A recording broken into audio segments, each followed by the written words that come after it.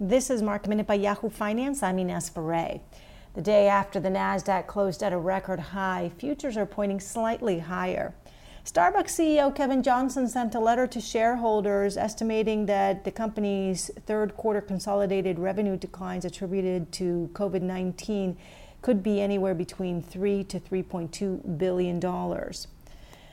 Also, the company said it's accelerating its store transformation plans to focus more on the digital experience and its apps amid the evolving customer behavior due to COVID-19.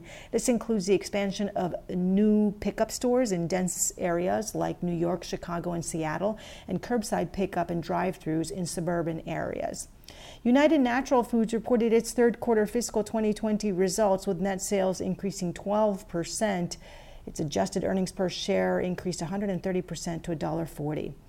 And Red Robin's fiscal first quarter results came out with total revenues decreasing 25.3% because of closures of its dining rooms.